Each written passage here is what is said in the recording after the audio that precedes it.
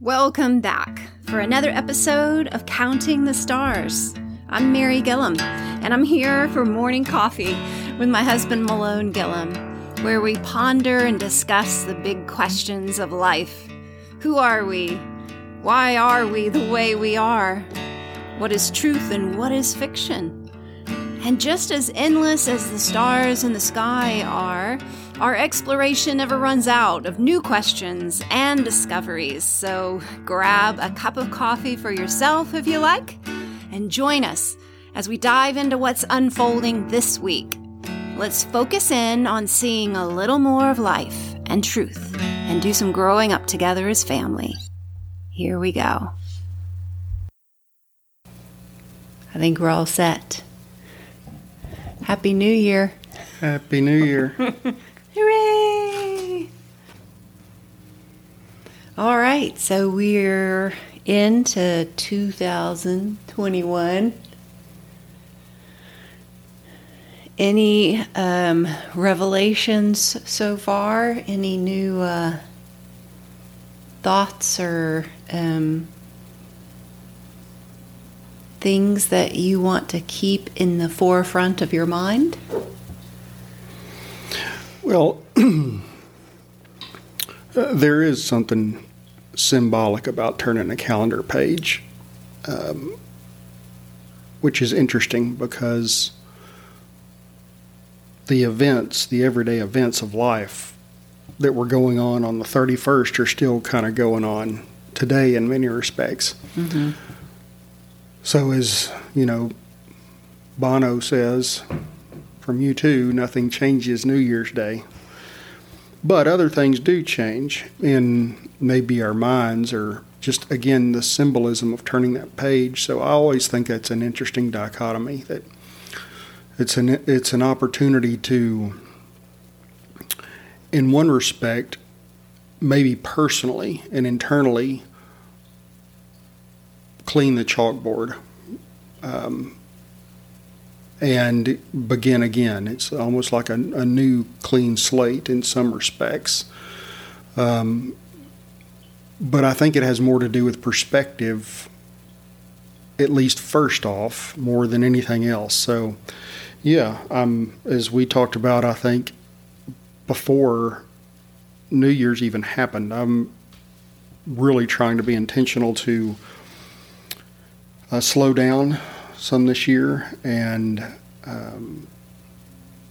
enjoy what's right in front of me. I'm always on my way to do something else, which means that the task I'm doing, I'm often not completely immersed in because I'm thinking about what's going to happen next. And it's not that I don't have the competency to even pull that off a lot of the time, because I do, but that's a lousy excuse to not be present. So that's at least one thing for me, is to try to just slow the tempo a bit of my own internal processing and enjoy what's going on, or at least pay more attention to what's going on. Yeah. That's great. That is super, super great.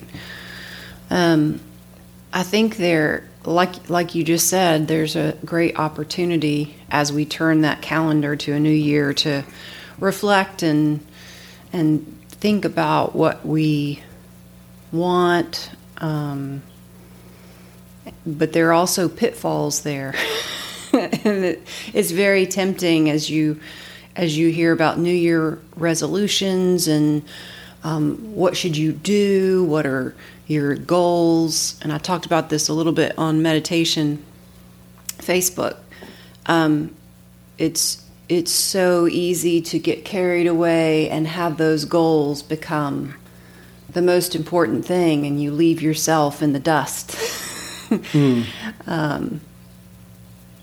So just finding that balance of, it's fine to set goals, it's fine to reflect about, okay, what do I count your stars for this new year? Like, what's important to me? Who am I?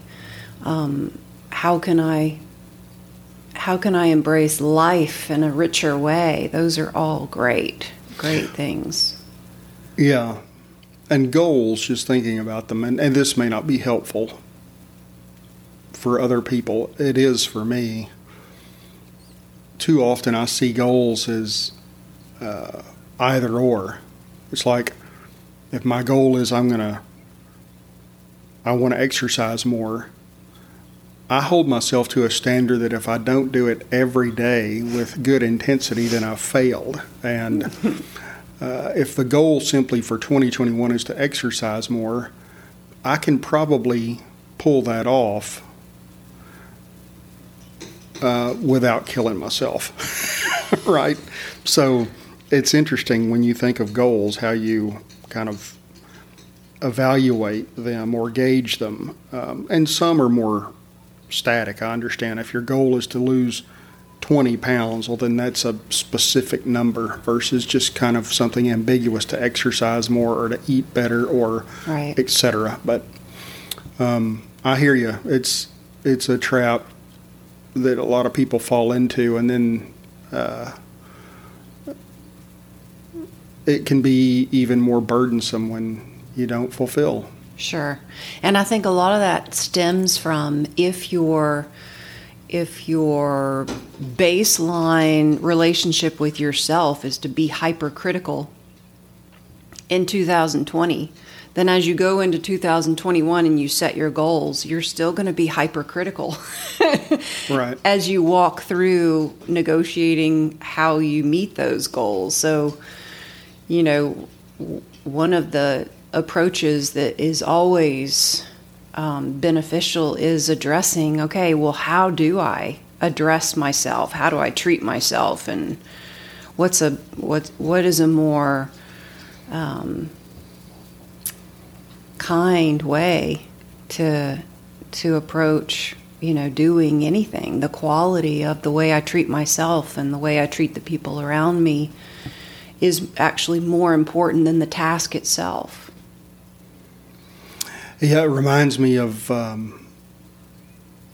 the collect in the Episcopal Church, which was the appointed prayer for yesterday, the second Sunday of Christmas. And it says something to the effect of, O God, who did wonderfully create and yet more wonderfully restored the dignity of human nature. And I've been thinking about that quite a bit, just how we treat ourselves and others, the dignity that not only we've been created with, but then it has been restored in Jesus because we can see in Him through the lies of, beating ourselves up and thinking that we are worthless or whatever. He comes to shed the light on, no, you matter and you're valuable to your Creator, and restores that dignity. And then so how we treat ourselves and others is totally flows out of that. Yeah, that's super, super. So really it addresses the foundation of what you believe about yourself, about God, about, the beginning of things and how we're all in this great big story of creation. And that kind of foundational system and the beliefs from it are really where we want to be inspired to do anything. So always coming back to that foundation and hearing it and talking about it can really form and shape, things in a much more beautiful way. Yeah, and again, that's my prayer for myself and for everybody else for this year as we've turned to this calendar page, is hopefully we can be mindful of that dignity of not only ourselves but others. Right now there's such a win-lose mentality in our country that if you're not with me, you're against me, and I don't recognize your dignity. And all that matters is that my side wins and your side loses. And I'll treat you however I need to treat you in order to achieve my ends. And that totally disregards the dignity of the other. Because, it's basically saying the universe should operate exactly the way I believe, and if you don't think it does, then you can go to hell. Right? Lovely. It's really childish and shallow, and yet it is rampant in our country. So it's seeing the dignity of, just taking the some of the pandemic stuff. Were there things that could have been done better? Well, sure. But I believe people were trying to do the best they could. So it's not either or. It's not like, oh, you made a mistake, so now you should be tarred and feathered, and everything you say going forward must be false and a lie, and we can't trust you. It's like, that's ridiculous. Mm-hmm. We're still trying to figure out what to do with this virus in some respects and how it's possibly even changing a bit. And,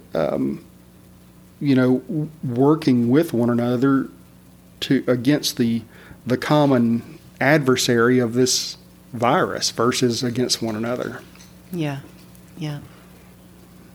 I wonder if the louder voices that we're hearing right now in the news and in social media, these black and white thinkers and haters and whatever you want to call them that are so divisive, I wonder if they're actually the minority. If you were to put together all Americans and listen to their hearts, I wonder if the majority is actually like, let's be kind to one another. It's hard to get the gauge of where the majority and the minority sit, because I think those louder voices, those are the ones we hear. We're not hearing a lot of people. Absolutely. I think you're right on. And you can even see glimpses of that in the behavior of the loud voices, because they betray themselves about what really matters to them versus what they're saying. Mm.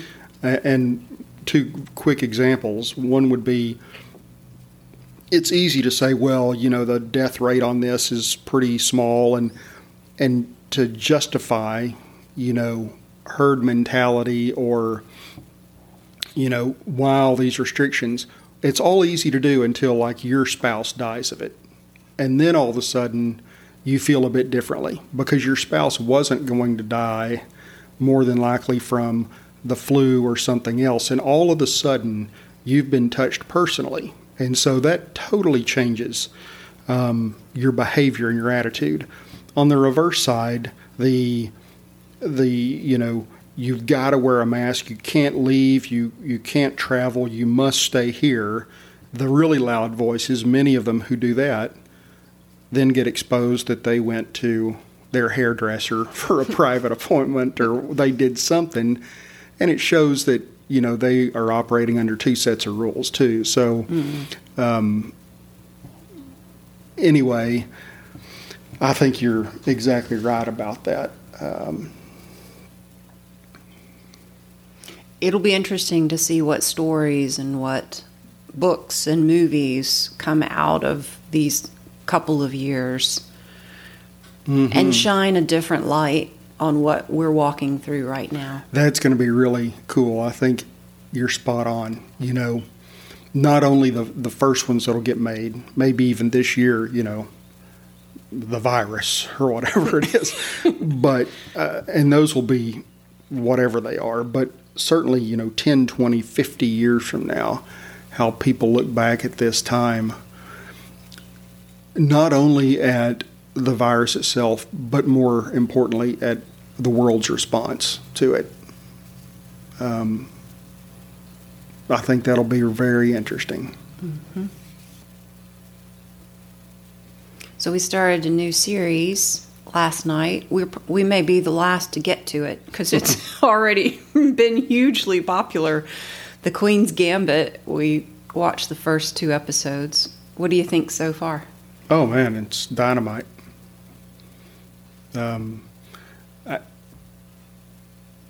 I try not to binge watch as far as like I'm going to watch the whole thing in a day or a weekend, but I could easily do that with this show. Mm-hmm. But yeah, I think it's the character development, the story itself is great. I'm not going to spend time, if you're unfamiliar with it, telling you the plot. Just Google it or watch it. It's on Netflix, The Queen's Gambit. Yeah, it's totally engaging, and it reminded me of how we're sitting there watching it, and our bodies respond differently. Like, you get totally intense and into the mental, engagement, I think, of a movie, or you can correct me if I'm wrong, but I looked at myself and I looked at you at one point, and my whole body was like tense. My shoulders were up around my ears and my eyes were bugged out. Mm-hmm. Like, I have this visceral reaction as I watch things, and I emotionally am connected to it within my body, and you're just relaxed and watching calmly, like, oh my gosh, I need a massage after this episode. Different people, Yeah. live in different ways, but I definitely respond to it drastically.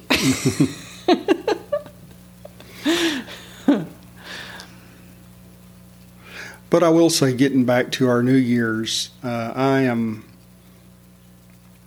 optimistic and excited about this year.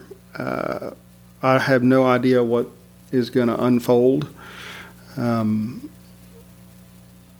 But there's just, inside of me, there is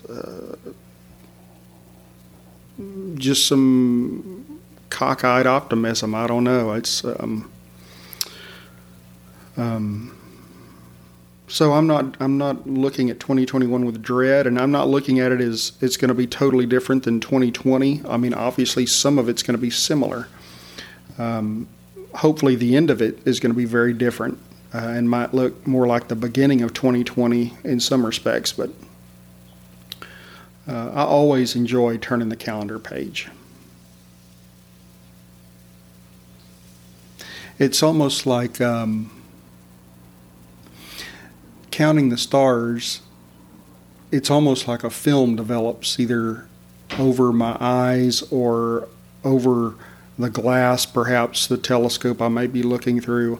Throughout the years, I'm counting the stars, and turning this page is a way that the lenses get cleaned, and it's almost like a crisper re-engagement with the counting, in a way. At least that's the way I experience it. Mm-hmm.